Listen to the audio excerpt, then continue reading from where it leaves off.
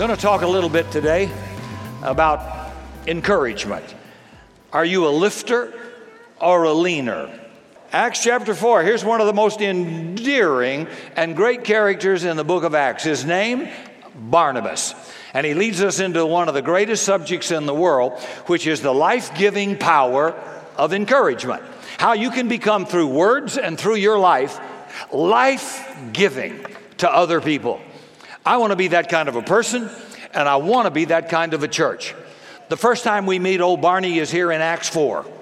Luke's been writing about how this whole group of new Christians, brand new experience, they've got a little oneness and unity going on in the community, and there's not one needy person among them, because people in the body find that needy person and they give so that everybody has enough. Then Luke tells about an example of this extravagant giving. Verse 36.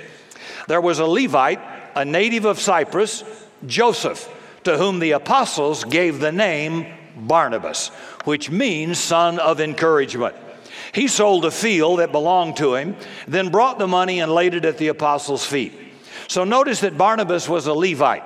They were the assistants to the priests. They served as musicians for worship, and they served as doorkeepers in the temple, which we would call security. That's what they did. They had security then as well. You know, churches get crazy people too. Come on. Come on. They seem to flock to religion. But Joseph and Barnabas, don't forget his name is Joseph, but they're going to call him Barnabas. He could not do that and serve in the temple for most of his life because he had been exiled on the island of Cyprus. Then in the first century, some of those Israelites made their way back to the homeland, and he happened to be one of them. So they call these people Hellenists. That is, he's a Jew. He's a natural Jew, but he has been birthed or grown up in another country, and he learned to speak Greek there instead of Hebrew. So they're called Hellenists as opposed to Hebrew-speaking Jews. So here goes a little bigotry, a little bit of prejudice and racism among the same race. I mean, they're the same. It'd be like you being an African American, but you're born in Paris and you speak French. When you came over, the brothers be listening to you thinking, this is a strange brother. I mean, you get the picture. And so they discriminate against you. And you're one of them, but they discriminate against you. It's a hard issue anyway. It's not a skin color. It's just a hard issue because it's happening to these people. So we know from Acts 6, there's hostility between the Hellenist and the Hebrew-speaking people who were native-born. In Acts 6:1, it says, during these days when the disciples were increasing in numbers, the Hellenists complained to these Hebrews that their widows were being neglected in the daily distribution of food. So you can see there's a little bigotry going on, neglect and prejudice and hostility. You're not exactly like me, so I don't like you. You didn't vote Republican, so I won't have anything to do with you.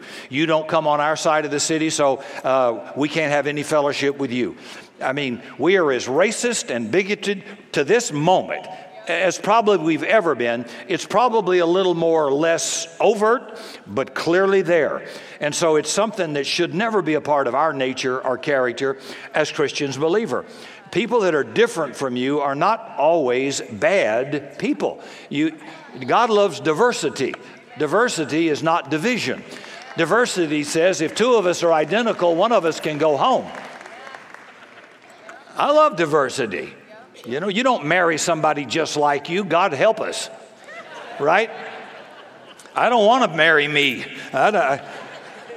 So from Barnabas, there's no hostility about this. Although he could have legitimately focused on the injustice of growing up in exile through no fault of his own, he did not.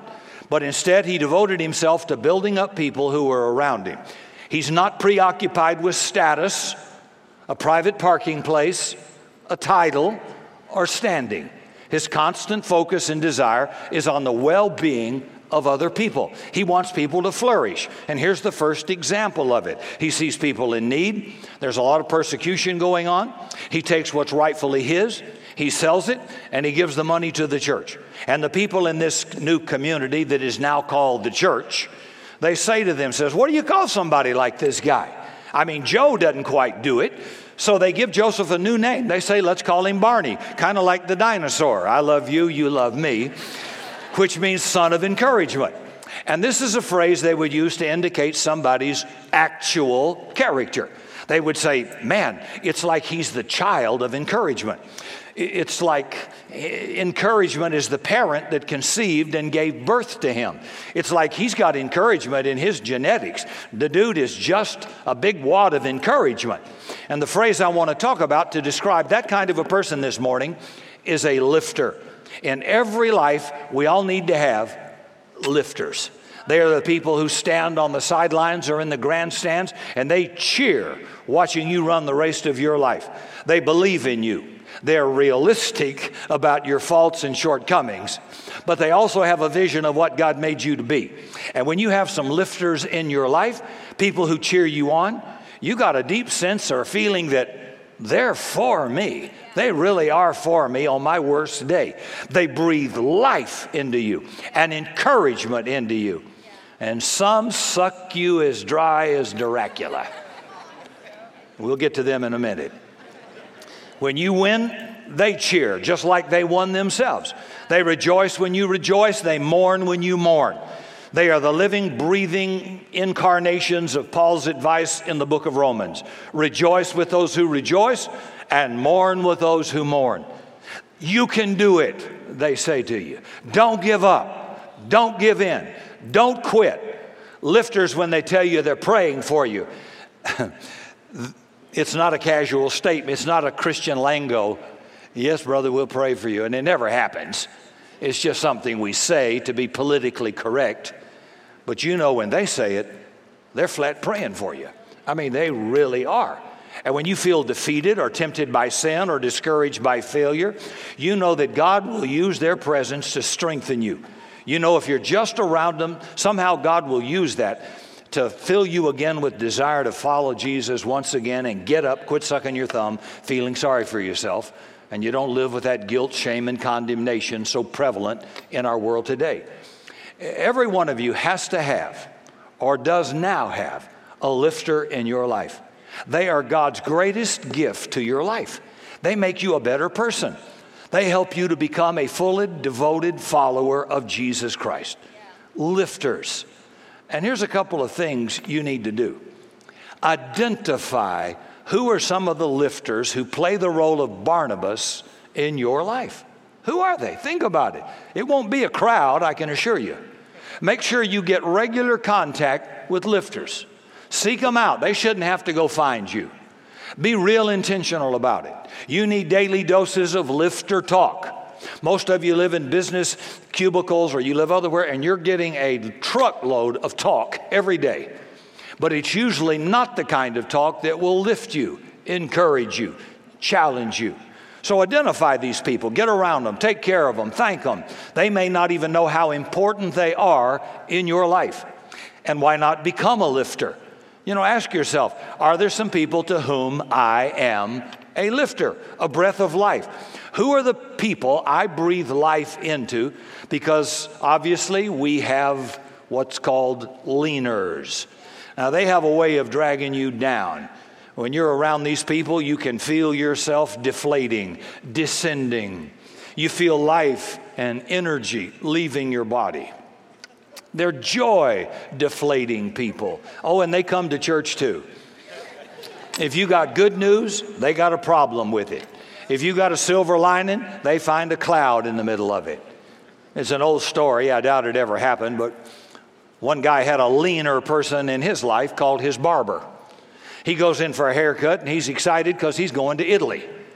And his leaner, negative barber says, well, the hotels are overrated, the food's overpriced, it's not very good. Italians are very rude to Americans, and it's going to be a lousy time. Well, Merry Christmas.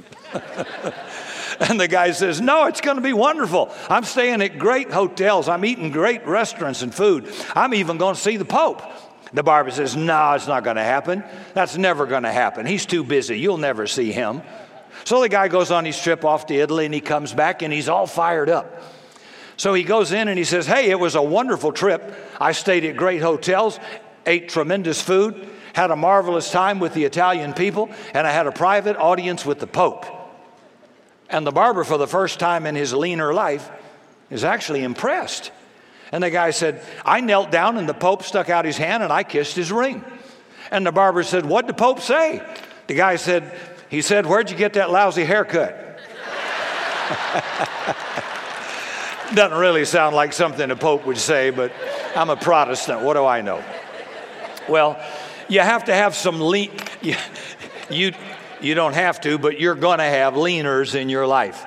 You have people who drag you down, which is why it's all the more important you identify and spend time with lifter people.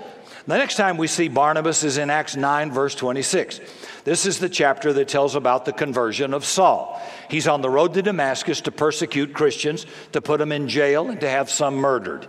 Jesus appears to him literally, bodily, on the way, blinds him, knocks him to the ground, and speaks to him and says, Saul, why are you persecuting me? And Saul becomes converted, becomes a major player in the Christian faith. He goes to Damascus, where a guy named Ananias is sent to help him for a while, and Saul starts to preach. So a ministry begins, and then he has to leave. So in verse 26, the time comes for Saul, who's very gifted in ministry, to go to Jerusalem, which is the headquarters of the fledgling church. And Saul comes to Jerusalem and attempts to join up with the disciples and the apostles. But can you imagine the response? Remember, this is the guy who is notorious. He's had Stephen stoned to death. He's threatened believers with death. And now he comes to Jerusalem and says, hey, can I find out who the key believers are and hang out with you? You might want to give that a little bit of thought, huh? And they're not real nuts about the idea. They're afraid of him. They don't believe he's a real disciple. He's just covert so he can discover who they are and have them killed. But Barnabas takes him in. And the disciples are arguing. Who's going to sponsor him? Who's going to take the guy home with him? I'm not going to do it. Are you going to do it? So they've got this conversation going on. I'm not going to take him in. No, you take him in, Harry. No, I'm not going to take him in. Let's get Barnabas to take him in. You know, old Barnabas, he'll try anything. So in verse 27, Barnabas takes him in, and he brings him to the apostles and describes first person how on the road to Damascus he had seen the Lord Jesus who had spoken to him, and how Saul had been radically changed and was now speaking boldly in the name of Jesus while he was in Damascus. So Barnabas tried him out, and that was enough. The disciples know the character and integrity of Barnabas to such a level, all he has to do is say the word. And when he says, okay, their attitude was, well, we know Barnabas, and if it's good enough for Barnabas, it's good enough for us. So Saul was able then to go in and out among all the key leaders in Jerusalem. He becomes part of the fellowship as he continues to speak boldly in the name of the Lord. Lifters give you a wonderful gift. They believe you can change. My friend Casey Treat, red-headed Casey Treat, was a drug felon in his teenage years and was given the choice by the judge either to go to federal prison for drug sales and use or a discipleship recovery program under an African-American former drill instructor. Casey chose the drill instructor. And remember, he stood in this pulpit and told us his first words to Casey were, Big Red, Casey's about 6'3", Big Red, you can change. And you know, to everybody in this room, you can change. You can change. God can change anybody. Anybody. You can change. Lifters believe you can change. And they believe through the power of God, you can become a new creation. Old things are passed away. Everything has become new. Lifters don't force who you were yesterday to limit who you can become today. Lifters give you that wonderful gift. Barnabas is willing to take a risk on Paul, but hey, it's not a foolish risk. He's watched this guy. Being Barnabas, a son of encouragement, does not mean you allow abusive people to continue abusing you forever in the hopes there's going to be some kind of a magical change. That's not so. It takes discernment to know when and to appropriately believe in people. But the inclination of a lifter is always to try and believe the best about you. Barnabas says, look at the change in his life, guys. Look what's happened between him and God. Look how he's devoting his life to the gospel. Take it from me, this boy can be trusted. And in verse 28, it says they do trust him. So here's a good question to consider and think about. What would have happened if Paul had not had a Barnabas? I mean, the whole spread of the gospel to Gentiles, which is pretty much you and me, came from Paul. And what enabled Paul to have entrance into this community, the church, was the willingness of one guy, one lifter, a guy named Barnabas, to believe God could change this character and change his nature. So Paul's acceptance into the church happened because one lifter gave him the wonderful gift of starting over, the gift of a second chance, the gift of a new day, the gift of believing in him. Now, Acts chapter 11, beginning in verse 19, this is our next contact with old Barney. And remember, now there's persecution going on in the church since Stephen was murdered, and many leave Jerusalem to go to other places. So it says, now those who were scattered because of the persecution that took place over Stephen traveled as far as Phoenicia, Cyprus, and Antioch. They spoke the word of God to no one except Jews. Verse 20, but among them were some men of Cyprus and Cyrene, who on coming to Antioch spoke to the Greeks proclaiming the Lord Jesus. So they're doing a new thing now. They're talking to Gentiles, which in the old covenant that they're kind of coming out of was prohibited. Gentiles were unclean. Don't want to have anything to do with these people. It says the hand of God was on them, these Gentiles, and a great number became believers and turned to the Lord. Now, up to this point, the gospel is spread essentially among Jewish people. But now Gentiles are flooding into the church, accepting Jesus, and word of it gets back to Jerusalem. And the question is, how's the church going to respond? Well, pretty much like it responds to everything. Bad. Bad. Will they rein in the new movement? Will they say, no, no, no, the Christian faith has to be restricted to one ethnic group? Or will the faith become a global, universal, cosmic call to all men and women, regardless of race, culture, nationality, or gender? Big, big deal going on here. And who are they going to send to Antioch to investigate this new movement? Well, no brainer. They send old Barney. Verse 22. News of this came to the ears of the church in Jerusalem, and they sent Barnabas to Antioch. And look at the response. When he came and he saw the grace of God, he rejoiced. He's the first one to welcome the Gentiles into the church.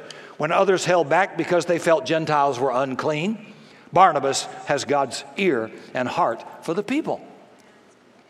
I'm sorry, but if people find out you're not a Republican, they probably don't want to associate with you.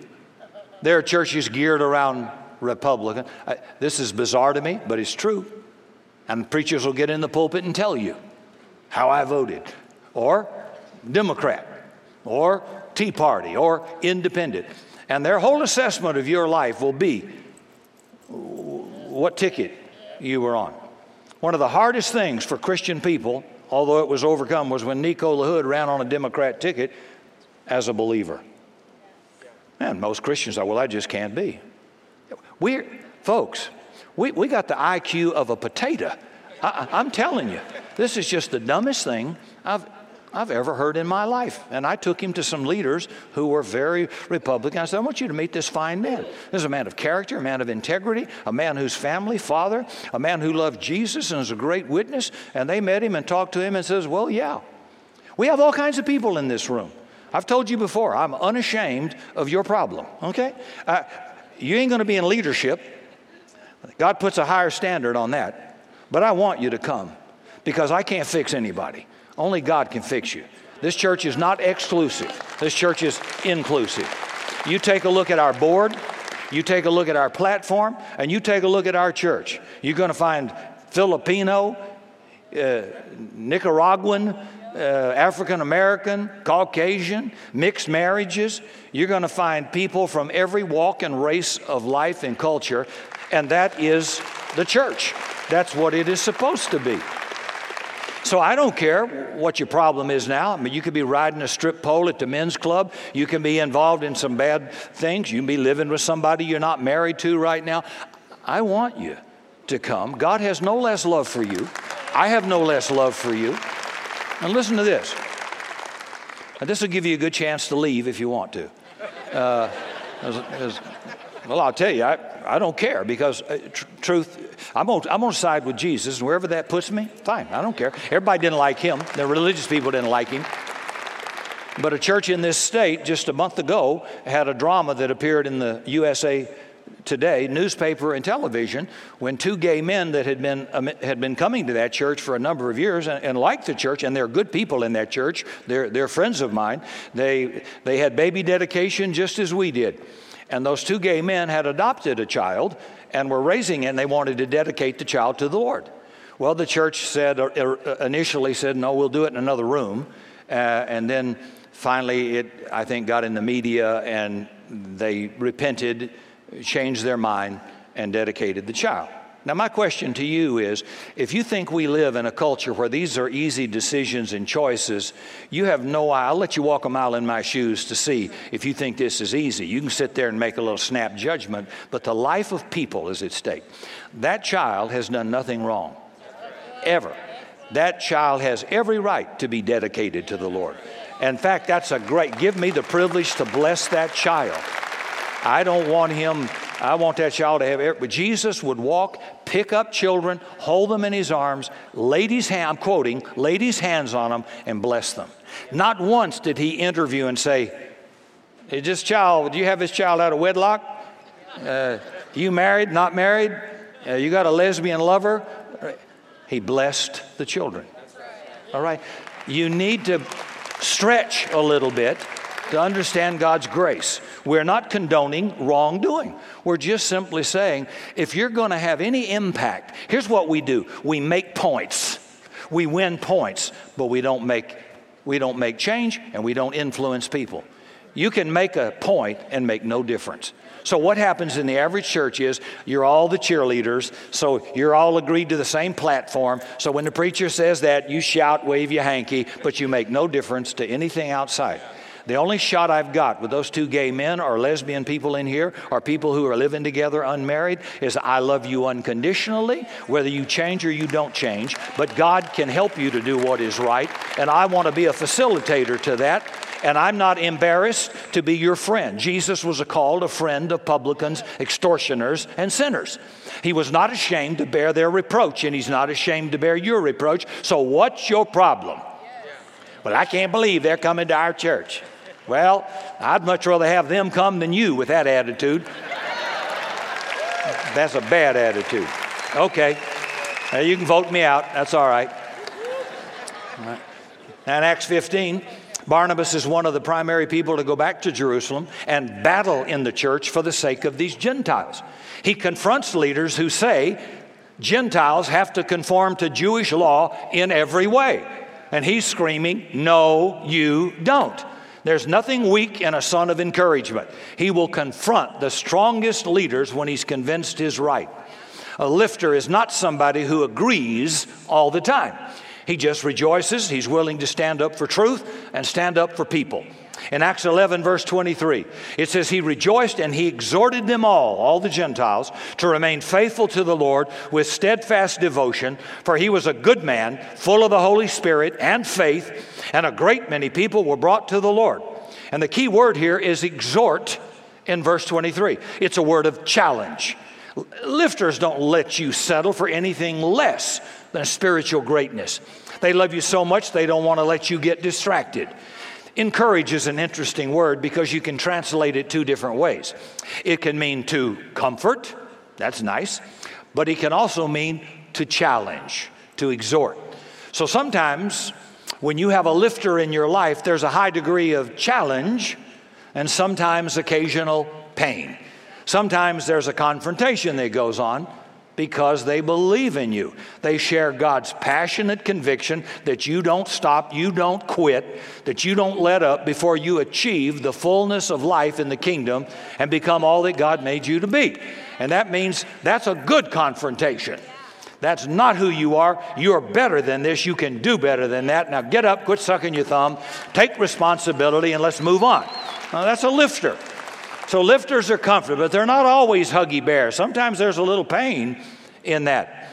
So they just say you can go farther, you can fly higher, you can trust Christ more, you can think deeper, you can love more fully. Set the bar higher. Take another run at it. That's a lifter. Lifters play that role in your life and mine.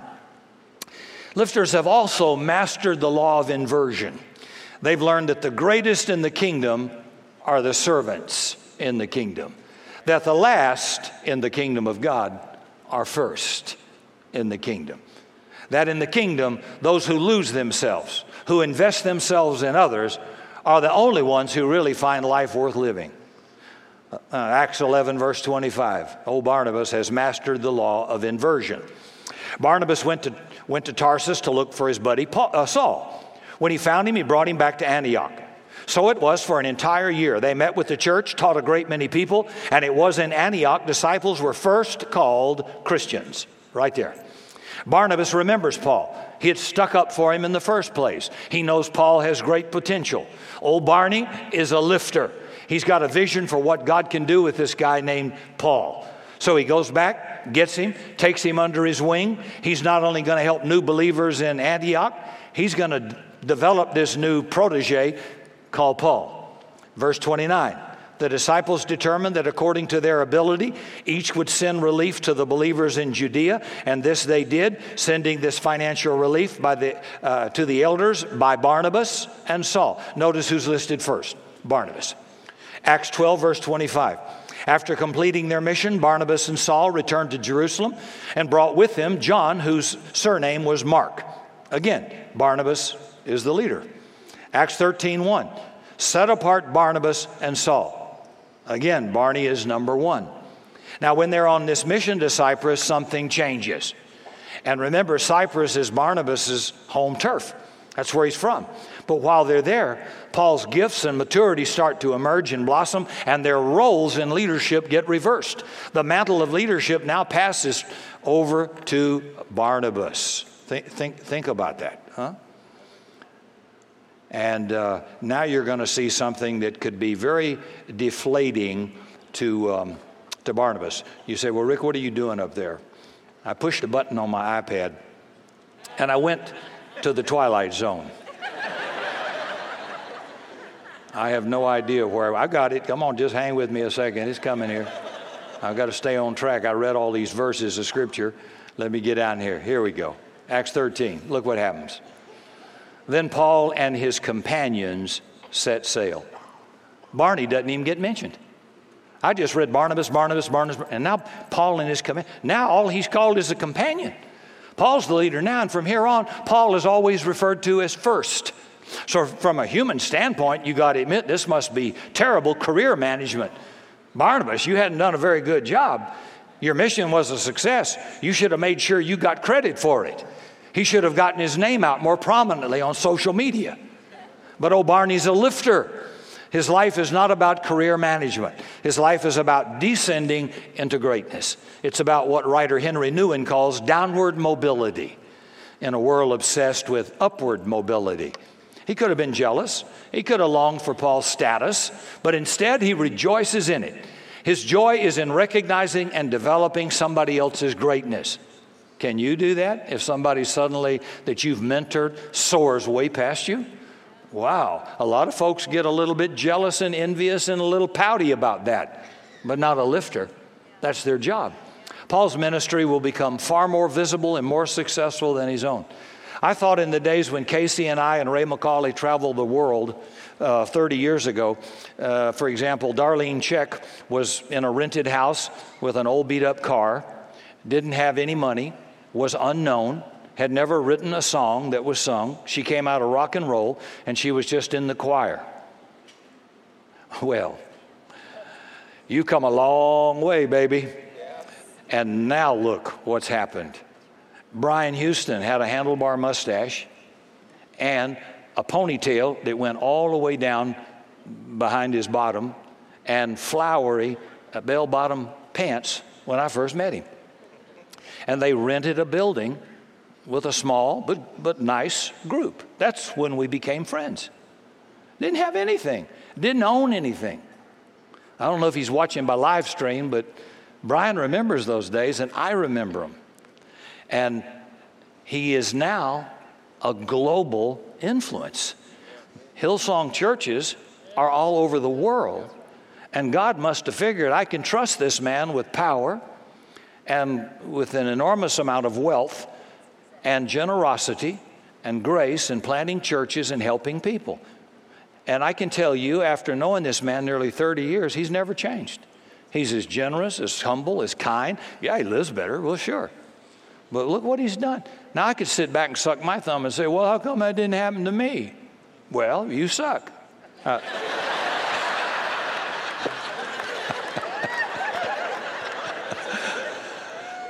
But we had a profound impact on their lives, and they said so. And so, hey, whatever role God calls us to play, be glad you can play it. Rejoice, cheer them on if they do better. Don't you think that Mr. Osteen is celebrating his son's achievement that he never had? Yeah, he took it further. Well, that's the idea. That's a good thing. Be a lifter, not a thumb-sucking powder, drinking Maalox and mad that God isn't doing that with you. And so nobody rejoices more than Barnabas. That's a lifter, descending into greatness. Nothing petty or small about him. And, you know, he's about something bigger than where he is on the ladder. And boy, do we ever live in a part of the world where people keep trying to climb the ladder. And the higher they go, the more they discover, you know, it means less and less. One more thing about lifters in Acts 13:13. Paul and his companions set sail from Paphos, came to Perga, and then Pamphylia. John, however, John Mark, left them and returned to Jerusalem. So John Mark cops out on them and deserts them. Then later on, he decides he wants another chance. Acts 15, verse 36. After some days, Paul said to Barnabas, let's go back, buddy. Let's go and return and visit the believers in every city where we were proclaiming the word of the Lord. And let's go check up and see how they're doing. And Barnabas wanted to take John Mark with him, and Paul said, that ain't going to happen. He copped out, the little yellow-belly chicken ran away from us. Now, Paul's grouchy. Paul's not a soft, lovey, huggy kind of a guy. He just says, no, I don't want the quitter with me. And Barnabas says, Paul, who stood by you when nobody else would? Paul, who believed in you when everybody said you'd never change? How can you deny a second chance to Mark? So Barnabas is a lifter, and he's got great strength. He's arguing with the greatest apostle in the New Testament. Barnabas hadn't seen Jesus face to face. Barnabas hasn't been into the third heaven. Barnabas didn't write 3/4 of the New Testament. Paul did, and this little Barney dinosaur is right in his face. Paul. So they have a great disagreement, and they part company. And the Bible doesn't say one of them was right and the other was wrong. So would you not take sides? They just disagreed. Now, at the end of his life, this is Paul now. Listen to the end of his life. 2 Timothy 4, verse 11. Only Luke is with me. Everybody's left the church. Get Mark, bring him with you, for he's useful in my ministry. So the question begs, how come Mark's there? Same reason Paul's there, because of the life of one lifter named Barnabas. What if Barnabas had given up on Paul? What if Barnabas had given up on Mark? Lifters don't give up on you. And by the way, God doesn't give up on you either. Some of you will give up on God in 2 minutes. God never gives up on you. You can't live, you can't grow without lifters in your life. They stand with you when you fail, when you blow it. They're the ones that don't run away. So find them, hang out with them, take care of them. And my wife is one of my greatest lifters in my life, a great encouragement. And I tell you, some of you have the same thing. And I could name women. Steffi, I know you play that role, and so many other women in here play that role too, that I could not possibly name them all. Casey Treat, Brian Houston with Hillsong, Ray McCauley, those are lifters to me. They've always been in my corner, always never had a bad word, always, even on the worst times in all my 30 years, these guys are always positive, encouraging lifters, and I can pick up, I was just talking to Brian a little bit ago, I can pick up the phone, call any one of them on a moment's notice and have help in a second. They're lifters. That's what they do. That doesn't mean they also don't need encouragement too. But that's what they are. I've got some of those people in my life. So if you decide you don't like me, that's no big deal to me. They love me. They believe in me. It won't end my world. We got 7 billion people on planet Earth, and if 7 of you don't like me, tough. My lifter friends do. Have you got some in your life? You should, and you ought to be one. Lifters are the greatest gift other than Jesus. They're the greatest gift God can give people. So find them, hang out with them, take care of them. Let them know how much they mean to you. And for God's sake, for your sake, and for others' sake, be one. Be an encourager. Be a lifter. Let's be a lifter church, believing the best in people. And they come in broken. They come in diseased. They come in sinful. Let's believe they can be changed. They can be changed. I changed. Some of you have changed. And we're still changing. But let's don't be a guilt, shame, and condemnation Christian fellowship. Let's be a lifter fellowship. And I want to tell you that I'm not ashamed to call you brothers, and God's not ashamed to call you brothers and sisters. So I might be ashamed of the behavior of my child or your child one day. You could be what you did. I'm ashamed of that, but I'm not ashamed of you. I love you. I believe in you. You're capable of better than that. So don't you dare come in here guilty and condemned or whatever. If you had a bad day, you had a bad day. Life goes on. You ever notice that? Life goes on. And when you die, they'll give you an obituary, a few sentences in a column that your relatives paid for. And in 30 days, nobody will remember you, except somebody that maybe loved you, and life will go on. So enjoy the ride. Don't get too tense. Bad things happen to good people. Move on. Move on. It's okay. You're not going to end my world. People come, people go. People like you, people don't like you. People divorce you, people don't divorce you. People steal from you. People cause a bankruptcy. Somebody laid you. It happens. Get that bumper sticker. It's in the Greek. It happens. It happens. But don't let it stick on you. Take a shower. Move on. You know, God loves you. God is for you. Everything in life changes except His love for you. It never changes. Never. It's unfailing love. So I want you to do me a favor. Just bow your head for a second. You've been a wonderful audience this morning. What a privilege to speak to so many of you. And I want you to live as an encourager. Now listen, sometimes we do need to lean on a lifter. But I don't want to be known as a leaner. I want to be a lifter. But Rick, are you ever down? Oh, please, is the Pope Catholic? What a question. Of course. But my point is, I'm not ever going to stay there. I might visit, but I'm not going to buy real estate and camp in depressed. I'm going to move on. Have you ever been hurt or betrayed or whatever? You ever felt pain? Well, of course. You can't get out of this world. In this world, you're going to have tribulation, Jesus said. But be of good cheer. I've overcome it. So there's nothing too difficult to pass by. God's still with you. If God's still for you, it doesn't matter who leaves you. God is your Jehovah Jireh. God will be a father to the fatherless, a husband to the widow. God will be there for you. And that's the best backup you need. With our heads bowed, let me ask you a quick question. Obvious the challenge is for you to look at your own life and thank a few people who are lifters to you. Maybe it's a home group leader. Maybe it's a personal friend you've developed in one of those small groups. Maybe you're on one of our ministry teams, and somebody on that team has always got a good word for you. Just occasionally thank them. Tell them how much you appreciate.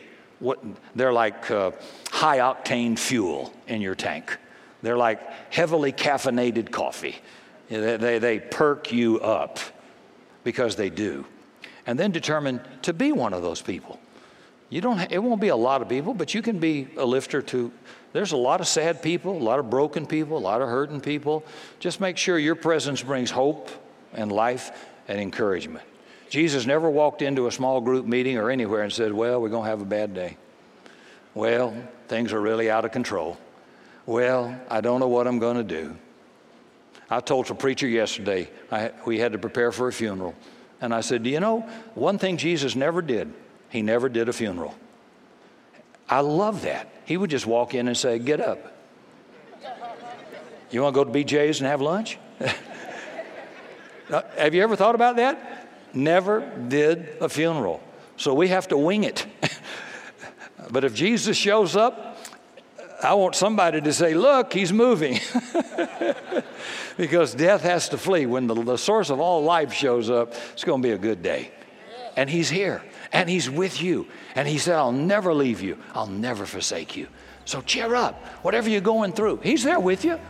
He saw it before you did. And I guarantee you, He'll help you through it. And the sun will shine again. For more information on Rick Godwin and product available, visit summitsa.com and click on Bookstore.